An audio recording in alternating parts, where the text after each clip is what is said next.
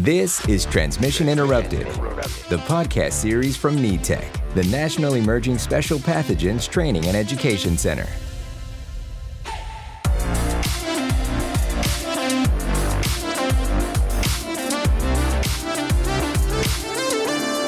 Welcome to Transmission Interrupted from NETEC. Hello, and welcome to Transmission Interrupted. My name is Lauren Sauer, and I'm an associate professor at the University of Nebraska Medical Center, College of Public Health, and the director of the NETEC Special Pathogens Research Network.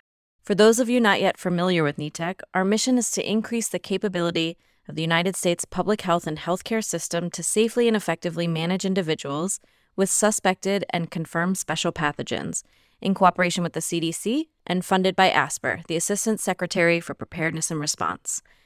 Thank you all so much for joining me today to have this really important conversation about healthcare worker resiliency and vaccine hesitancy. We're almost 2 solid years into this pandemic, and no time like the present to have such an important conversation. Before we jump into the conversation, maybe you could each give me a little bit of background about yourselves and what you've been working on during this pandemic.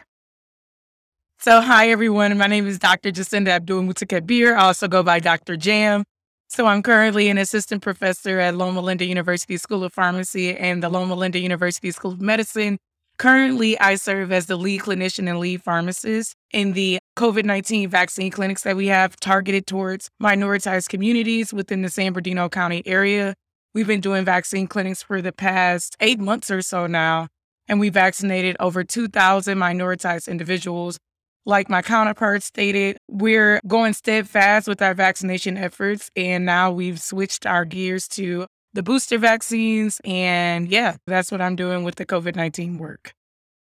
I'm Dr. Jasmine Marcellin. I'm an infectious diseases physician at University of Nebraska Medical Center.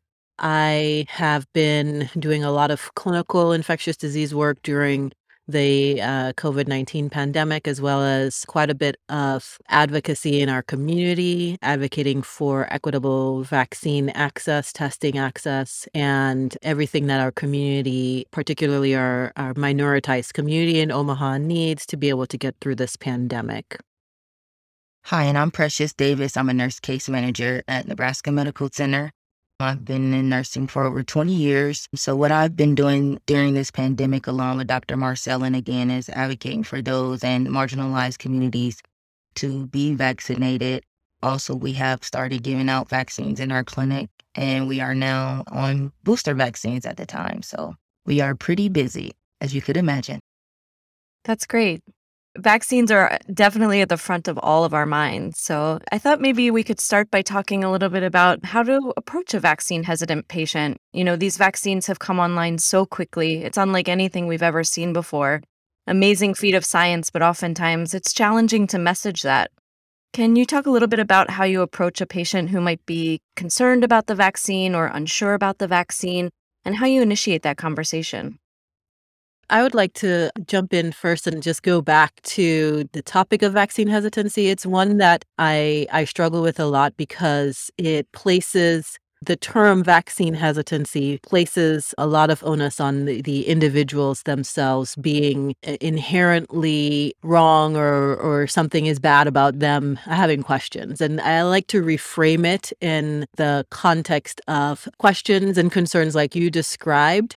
There are some of my colleagues, like Dr. Giselle Corby-Smith and Dr. Kimberly Manning, that use the term vaccine deliberation. And ultimately, it's really recognizing that people are on a continuum of different attitudes towards vaccines that may range from some resistance and questions and concerns to being influenced by misinformation to just, wanting to learn a little bit more to really they are ready, but they just need to know that things are going to be okay. Right? And we have to be able to meet people wherever they are on that continuum. And going into it, thinking about it in terms of vaccine hesitancy, I think places a little bit of a block or a barrier in between us and the people that we're having those conversations with, because we're assuming that they have negative attitudes towards vaccines when really all they may have is questions. That makes total sense. I mean, it just goes back to the conversations that we've been having this entire pandemic about how important the trusted messenger is, how important science communication is, how important it is to bring information to people to be able to allow them to make informed decisions at their own speed. When you encounter a patient who has questions or has concerns, has not decided on getting a vaccine yet, how do you initiate that conversation with them? How do you make space for their concerns or their questions? And what is the role of the provider in that conversation? For me, I think that it really stems from empathy. Empathy is one thing that I really try to govern myself on. And being a clinician of color, that ends up being something that I'm very intimately acquainted with. So I'm able to understand, especially when working with minoritized communities, what may be barriers to vaccinations there. I come from a Black family. I'm a Black woman. So I'm able to talk and speak about those experiences and to really cater the information that I provide to those experiences. So I talk about the number of minoritized individuals that were included in the clinical trials. I talk about how this differs from maybe the Tuskegee experiment. My grandmother lived during the Tuskegee experiment, so she definitely, understood that and wanted to ensure that that was not the reality that she was facing. I'm able to talk to individuals at the vaccine clinics and tell them, this isn't placebo. This is actually the vaccine, because these are real things that people in minoritized communities have had to deal with. So it's important that we as healthcare professionals are able to speak to this and to really just streamline our information towards this, but more importantly, to approach the conversations from that perspective of empathy, understanding where the lack in confidence may stem from, and being able to tailor our information towards that. It's interesting that you talk about your own personal experiences and the way you communicate that to patients. I've heard a lot of stories from providers around a new sort of environment in which they're expected to share their own personal journey with deciding about the vaccine, about what they've chosen to do, about their own healthcare decision making, and that's a place we haven't really been before in such a big way. Can you talk a little bit about your experience with sharing your own healthcare information in those conversations? I could speak to that as a nurse case manager. When patients call into the clinic, they stop by. I'm usually the first person outside of them being in room that they see. So they have a lot of questions. So personally, I struggled with getting the vaccine as well. Like Dr. Jam mentioned, past historical things that have happened to minoritized communities. And then one thing I don't think a lot of providers talk about is the spiritual aspect of people getting vaccines. I know a big thing that always on social media, especially for religious groups, is you're getting the mark of the beast. So that was something that I struggled with, coming from those families that this is the mark of the beast. You can't do anything if you don't get your vaccine, you're getting the chips.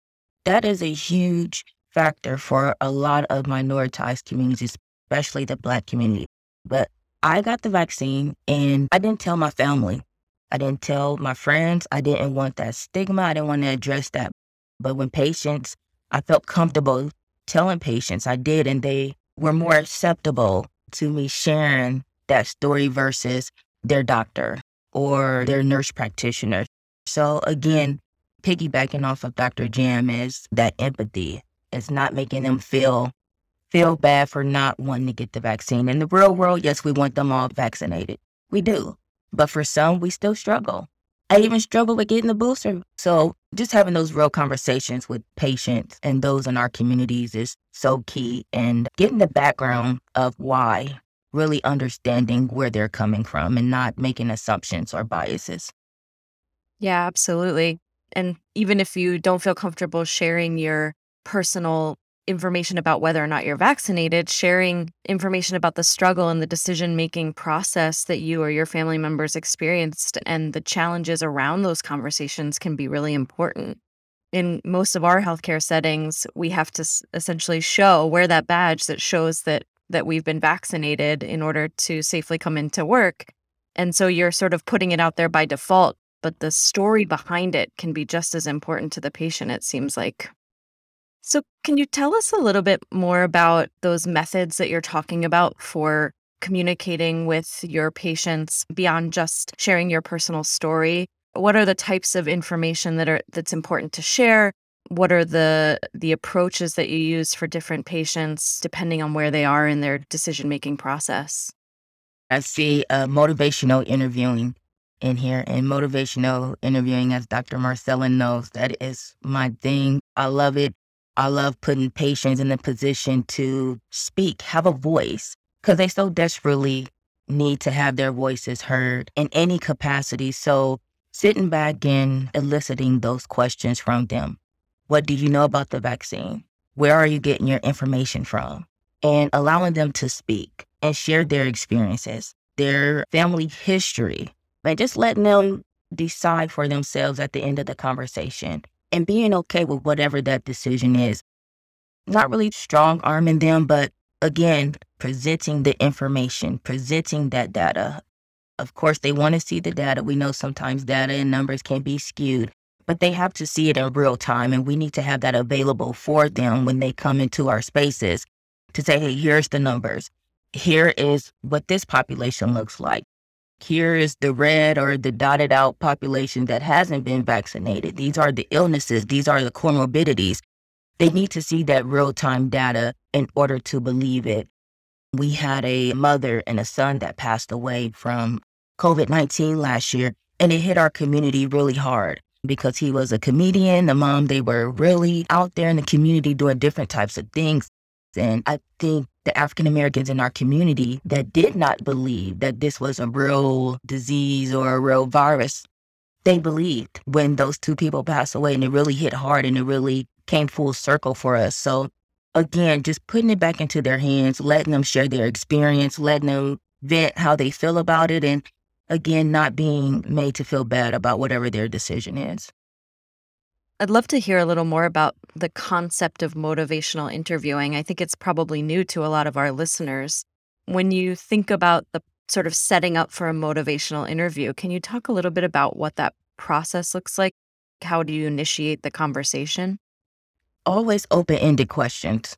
What are your thoughts? What are your feelings? Asking for clarification. Well, what does that mean to you? How do you interpret that? What are your feelings behind that? What are your thoughts? What are your emotions? And not so much speaking at them. I think a lot of times as providers or scientists, whatever we are, whatever role we're playing, we have this information and we want to give it to them versus let them give us that information, what their experience is, what they think they know, what have they Googled, what did they get from Facebook, what did they get from Instagram that makes them decide if they want to get vaccinated or not, or any issue on life, period. It seems like every social media platform has some hack that you can do for your life, but that motivational interviewing piece is just, again, putting it back in their hands, asking those open-ended questions and letting it flow. Being authentic, because the patient, they're looking to see if you really care, if you're just trying to get them out of your space and away from them so you can get on to your next patient. So taking that time really and getting those real, genuine responses from them versus speaking to them. That's a huge piece for me for motivational interviewing. And I think I would add to that, just trying to get a sense, using those open-ended questions, trying to get a sense of what's that individual's values, what is important to them, and always linking back the conversation to what's important to them. Going in with expectations or assumptions of what a person's needs may be or what their concerns may be could be really detrimental to the conversation as a whole. And so starting off with, if you know that this person has said no to a vaccine, starting off with just what are your thoughts on it? And then let them talk. And something that I learned from my colleagues early in this process was that it's not all the time that people want us to start giving them statistics, right? And it's okay and even important for us to ask permission to share. May I share these data with you? Or may I share my personal experience with you? And let that be a dialogue rather than a one-way street. That has been very helpful. And for me, I really enjoy getting to know an individual and understanding what makes them tick and letting them know that I have zero expectations of trying to convince them one way or another. What I would like to do is help them walk on this journey and help them to understand whatever it is that they may still have questions about, to provide that for them. But at the end of the day, they're a grown adult and they can make their own decisions. I just want their decisions to be based on reliable information. Do you think that the mandates around vaccination from employers and things like that have hindered some of those conversations or put up barriers to people's decision-making processes? I think that it becomes a matter of we can't allow for the mandates to take away from providing the very necessary knowledge in terms of the facts when we think about vaccinations. I think that a lot of times, and maybe this is just American culture, that we feel as though when we force people to do things, that, it's done. Okay, we told them they have to do it. They're going to lose their jobs if they don't do it. Let's put a pin in that. But I think that we have to be honest about the fact that we don't want that negative connotation to be associated with vaccines. Every time someone thinks about a COVID-19 vaccine, they don't think about the fact that they got it, to keep themselves safe, to keep their families safe. They don't think about what it is that vaccines provide to them. What they think about is, I only got it because I was forced, because I was going to lose my job otherwise. It's my fear that thought process is going to translate to other disease states, so that when people think about vaccines, that's what they're going to think about. I was forced to do this. And when we think about vaccine preventable diseases, a lot of times minoritized communities are those that perish more so because they do not receive vaccines. So it's my fear that with the mandates placing individuals in that position of being forced, we will see those attitudes in terms of vaccinations, people getting, vaccines, or maybe straying away from vaccines out of fear, out of the need to maintain some type of self-decision making because they feel as though their decision has been taken out of their hands. So with me taking heed to this, and I'm sure Dr. Marcellin can also attest to this, one thing that I try to do is to make sure that I continue to provide the necessary education, that I continue to conduct the motivational interviewing.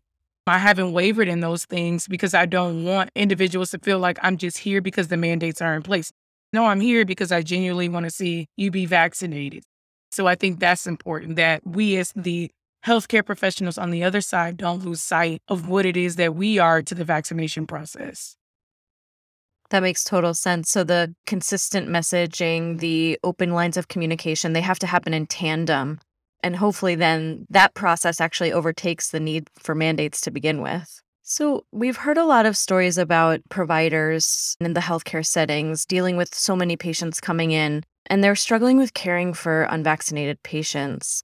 And given the conversation that we've had so far about this continuum of decision making and not putting the burden on the unvaccinated patient, but discussing this as a process, could you talk a little bit about how you support coworkers, colleagues, providers who are struggling with this challenge of their feelings of resentment or sadness for people who are not vaccinated?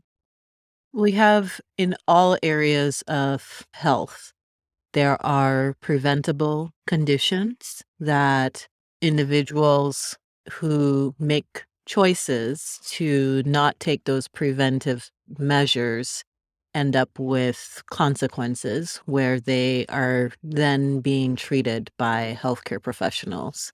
This is not something that is novel to COVID-19. And while there is a uniqueness for this generation of healthcare workers, all of us who are in this pandemic right now, in that this, for many of us, is our first pandemic that we have experienced, and it is very exhausting and at times very demoralizing to be in this over and over and over again when we have multiple layers of protection that people do have at their disposal. I think the ultimate foundation is that the reason why we have gone into health professions is to help people who can't help themselves or who choose not to help themselves and still have to live with those consequences. So I try to exude empathy for the individuals who we may be caring for who are unvaccinated and this could have been prevented.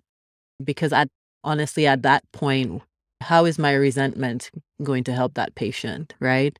It's the same approach to having a conversation with somebody who doesn't want to take their insulin or doesn't want to take some other type of medication. And they have questions and there are reasons behind those. And I think those require some exploration.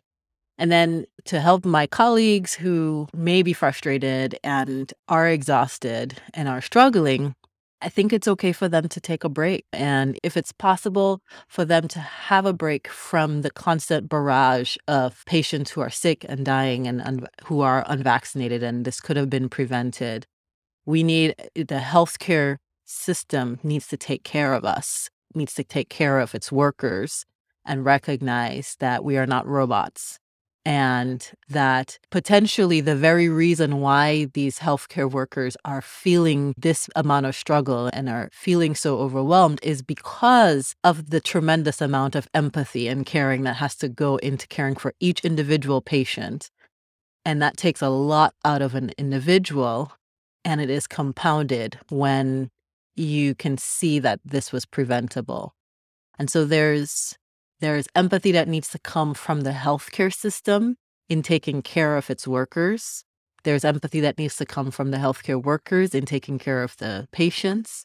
And then there's empathy that needs to come from the community in recognizing that, we are all in this together.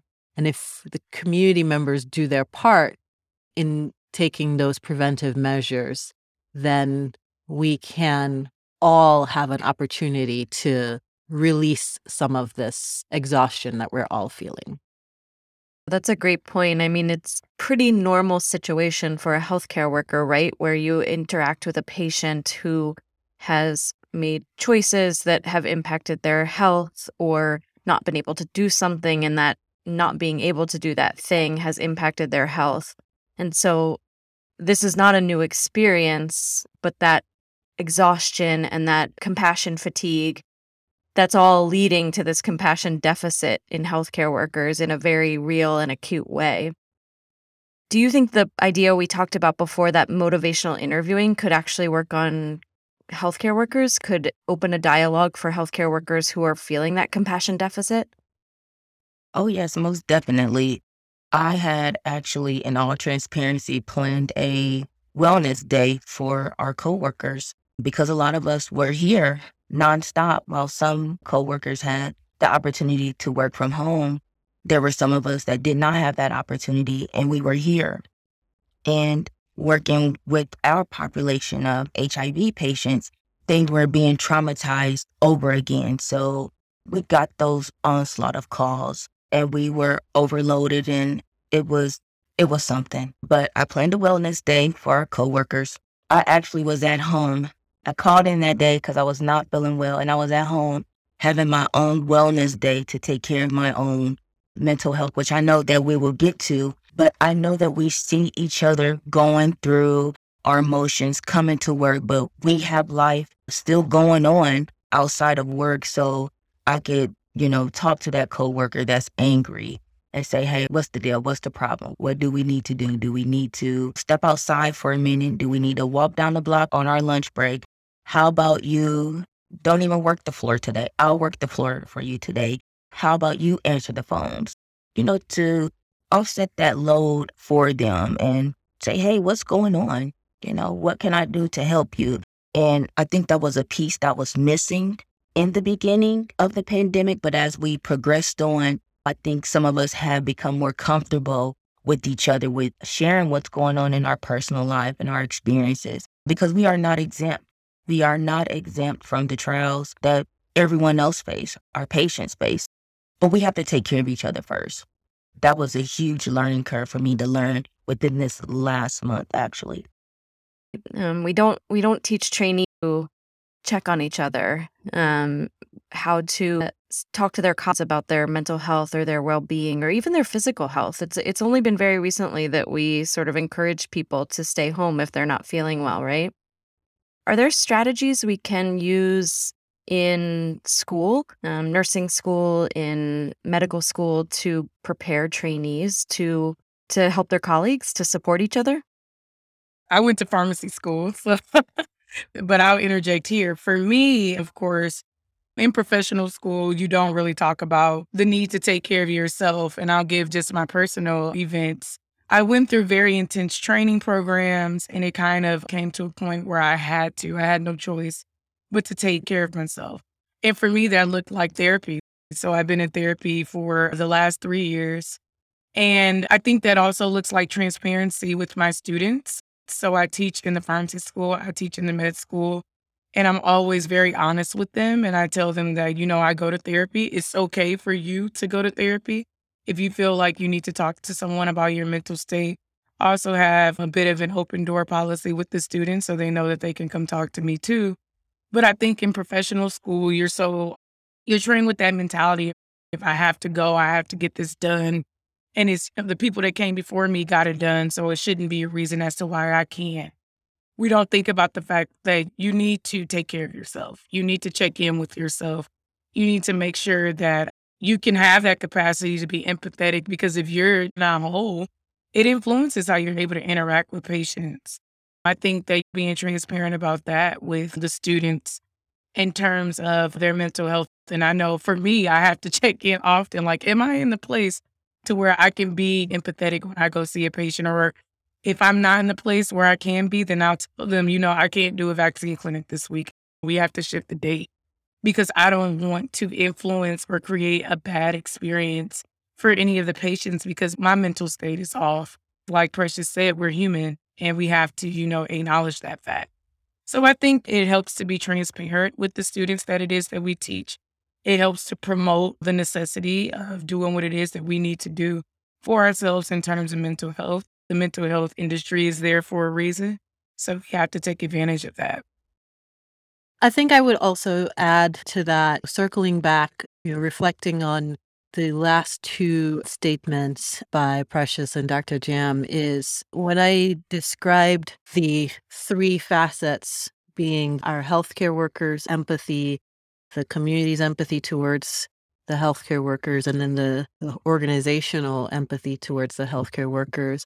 I think it's really important to underscore that as individuals living in this world during this pandemic, we are all experiencing just a lot of hurt, and there is a continuum of emotions that we experience. And even as healthcare workers, we see ups and downs, and we have excitement because of vaccines, disappointment because we hear about new variants. There's fear and sometimes anger when we see the hurtful things that are being said to us or about us as healthcare workers, because we are trying to help to protect. And vaccines are available for our children, for example, and we're excited about that. There needs to be space to be able to debrief that. And even if it's amongst a few folks who are friends or whatnot, there has to be the space. The people in the community also need space to be able to ask questions and debrief themselves. And so it becomes this cycle where each community does not have the space to be able to debrief, to ask questions, to speak. Then it seems like they're pitted against each other. But we're not, we can't pit healthcare workers against the community members and vice versa, because it's really all of us together against the virus. And we have to come back to who the common problem is, and that's COVID-19. Yeah, that's such a great point. I mean, we are truly all in this together. And I think that continuum idea of where we are in our fight against COVID-19, sometimes it feels never ending. And that's when you do have to take that breath and say, what do I need to support myself, to support my community members, to support my family? And that is hard for us to do, I think, especially when the fatigue really sets in and when you're feeling those burdens from various parts of your life, and remembering that we're all on that continuum together can be really challenging. Do you think there's a role for the healthcare system in supporting some of that debriefing? And whether that's for the community or for healthcare workers, do you see a role for the healthcare system in really structured debriefing or structured processing of what's happening in this pandemic? So as for a structured debriefing, I haven't seen it. There are these programs you can go to. You can call employee assistance. You can look at this module. But to actually be hands-on, I know we can't really get together in a setting to hash it out and really, have that debrief, but it's so needed. I think a lot of patients, as well as ourselves, we've lost the human touch during this pandemic. And I have to be honest, I hug my patients when they come in here because they need it. I need it. I need to connect with them on that level. So I think our organizations should make that a priority to where we can be in those spaces, whether we are vaccinated or not. Because again, we need that. We need that healing. It's taken away a lot of that. And if we got into our professions to care for patients holistically while we are whole beings and that has been chipped away from, we need to restore that. So again, going back to the employee wellness day that I had planned, we were going to sit around in this group and listen to, meditation music and just talk about what our lives and whatever you wanted to share. But that was just at this level, our clinic level. I personally would like to see it at a higher level from our people, the higher ups that's in charge. Yeah, you can give us bonus stimulus money and all of that, and that's great and that's wonderful, and a free breakfast and free whatever. But I want to know that you really care for me as a soul, as a spirit, as a being. I agree with Precious, and I think it boils down to what Dr. Marcellin stated. We aren't robots, and I think that as institutions, we have to realize that because at some point, COVID-19 will not be prevalent, at the point in which it is right now. And then we'll have to deal with the fact that X amount of people have now left the healthcare system because, of the poor mental state that they're in because of the pandemic or because they're burnt out due to the pandemic. So we have to figure out how is it that we circumvent these things now? So how is it that we make mental health services readily available to individuals that are working? How is it that we try to figure out how to schedule in breaks for those individuals? How is it that we make their lives a little bit easier so that we don't end up in that position where they no longer want to be a part of the healthcare system? Or honestly, there are so many people that have left the healthcare system today because of the impact that COVID-19 has had. I can tell you of countless friends that have left. I can tell you of countless friends that told me, in the next year, I will not be working in healthcare anymore. My physician friends, my pharmacist friends, my nursing friends that said that they will no longer work in healthcare after the pandemic. And it's really because the pandemic has its own woes and the things that we've experienced with that. But it's really because of the fact that I don't know, and I don't know if anyone else on the podcast has felt like this, but it's kind of like Precious said, you could give me a pizza party. What does that mean for where I am right now, given the pandemic, or where my mental state is right now, or the time I've had to take away from my family due to taking care of everyone else? Yeah, that's such a great point. Are you worried about what healthcare looks like on the other side of this pandemic? As we see people leave, as we see people grow exhausted or frustrated or look for different career options because they just can't be in the healthcare workforce anymore? Are you worried about what healthcare looks like on the other side of COVID-19? I don't know what it looks like on the other side, right? I'm worried about what it looks like today and what it looks like tomorrow before we can realistically think about the other side of this pandemic. It's very possible that before we can visualize what that looks like, we will be in a lot more trouble than we are right now. And I think little things healthcare organizations can do. We talked about having those structured debriefs and building in time off for the frontline healthcare workers who are doing this day in, day out. That's important. There are other things that have sort of creeped in and affected life for healthcare workers, like if you don't have a predominantly clinical schedule, or if you have planned gaps in your clinical schedule, then there are suddenly 10,000 Zoom meetings on your schedule, and they're back to back. And people just assume that you can be at all of them and you have no space to think or to be creative or to be productive if you are in a scholarly type of track. And that is affecting the academic clinicians whose currency is writing, but there's no time to think or write. It needs to be the culture of the organizations to be able to say, we're not going to require that you have a full schedule of meetings all day. Whether you're in person or on Zoom, that doesn't matter. We're not going to book you from the beginning of the day to the end of the day. We're going to allow you to have space to think and write and be creative, or just take time to journal for yourself and debrief, or go to see your therapist, or do the things that you need in order for you to get through these days and remain healthy and engaged with our workforce. There are a lot of our healthcare workers who are not only heavily engaged in the institution or the organization, but then at the same time, on their own time, are heavily engaged in community engagement work, which brings them joy, but also saps energy.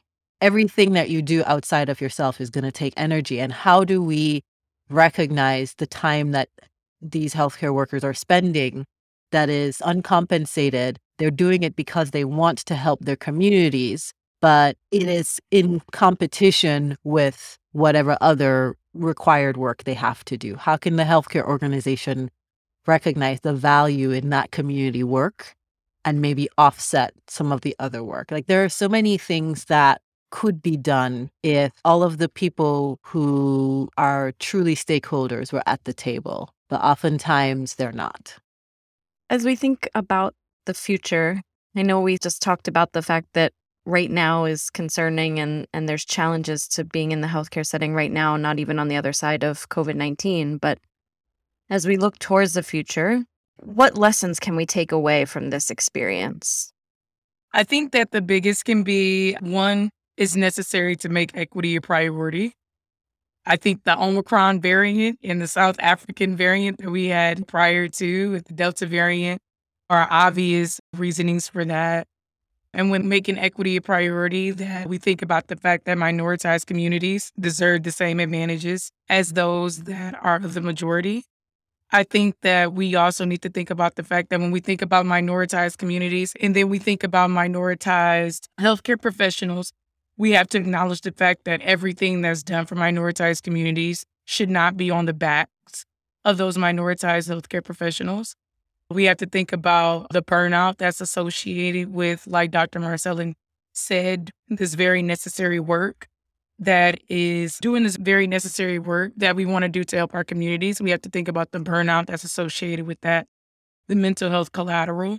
And then I think the biggest thing that we can learn from COVID-19 is just the respect and the space and the protected time that individuals in the healthcare industry deserve.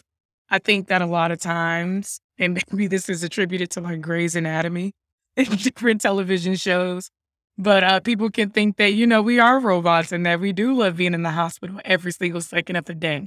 But we do not. We have lives. We want to spend time with our families. We want to have time to regroup.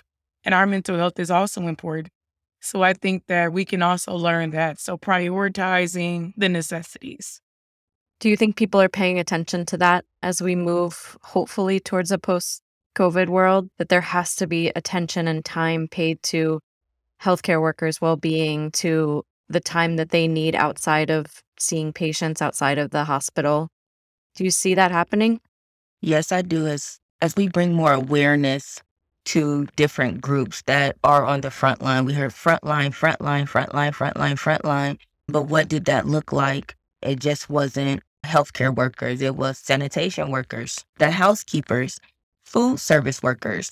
as we see, it has been a major collapse in food service workers, where we get our entertainment and our enjoyment. But until we could see that in real time, we didn't understand the impact that it would have on our communities and what we could go out and still do once we open back up.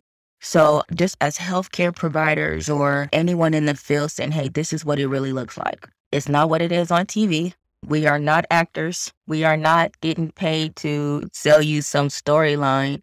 But again, until they could see that and hear our experiences without being filtered due to the organizations that we work for. But hey, this is what's going on. This is what it looks like behind closed doors. This is how I feel. This is what I'm going through. And until they could understand that, those perspectives can be changed. Are there any last things that you'd like to leave our listeners with as we close out the conversation?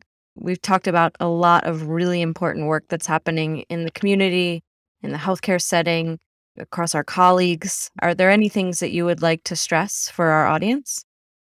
For me, my biggest takeaway, just being a nurse and working in all aspects of the nursing field, as healthcare professionals are taught to rehabilitate that patient to their normal level of functioning or closest to. But I think what this pandemic has taught us and what I gather from it is that it hit more mentally and spiritually for a lot of not just patients, but for all of us.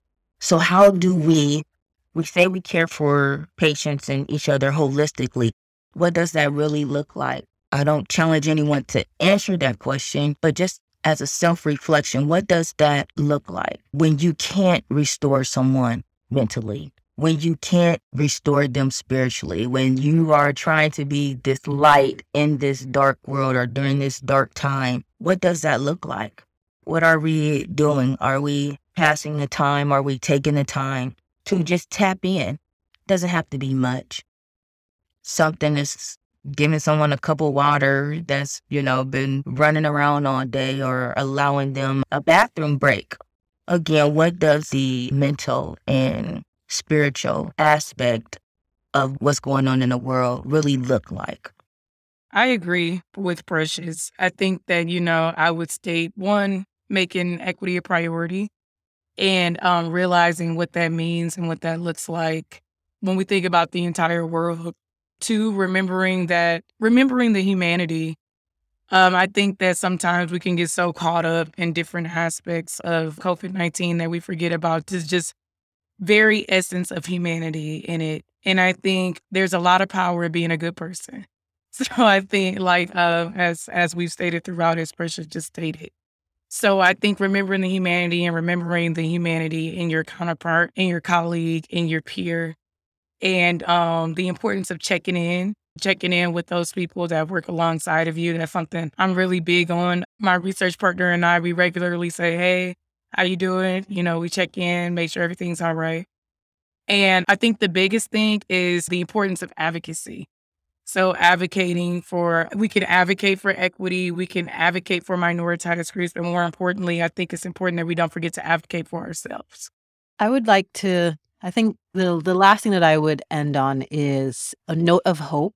While it is true that we found ourselves almost 24 months into this pandemic and we're not seeing where the other side of it is just yet. And it's true that many of our healthcare workers are not okay. And it's true that our communities in the United States and across the world, don't forget the people outside of the United States, where the majority of folks are not vaccinated because they have not had access to vaccines. This is what's causing the pandemic to continue to burn in our communities. But despite all of that, there is still hope, right? There's still the hope of having a person reach out to you weeks or months after you had a conversation with them, talking to them about what's in the vaccines and what does it mean for them, saying, oh, I finally went and got mine and I remembered that conversation that we had.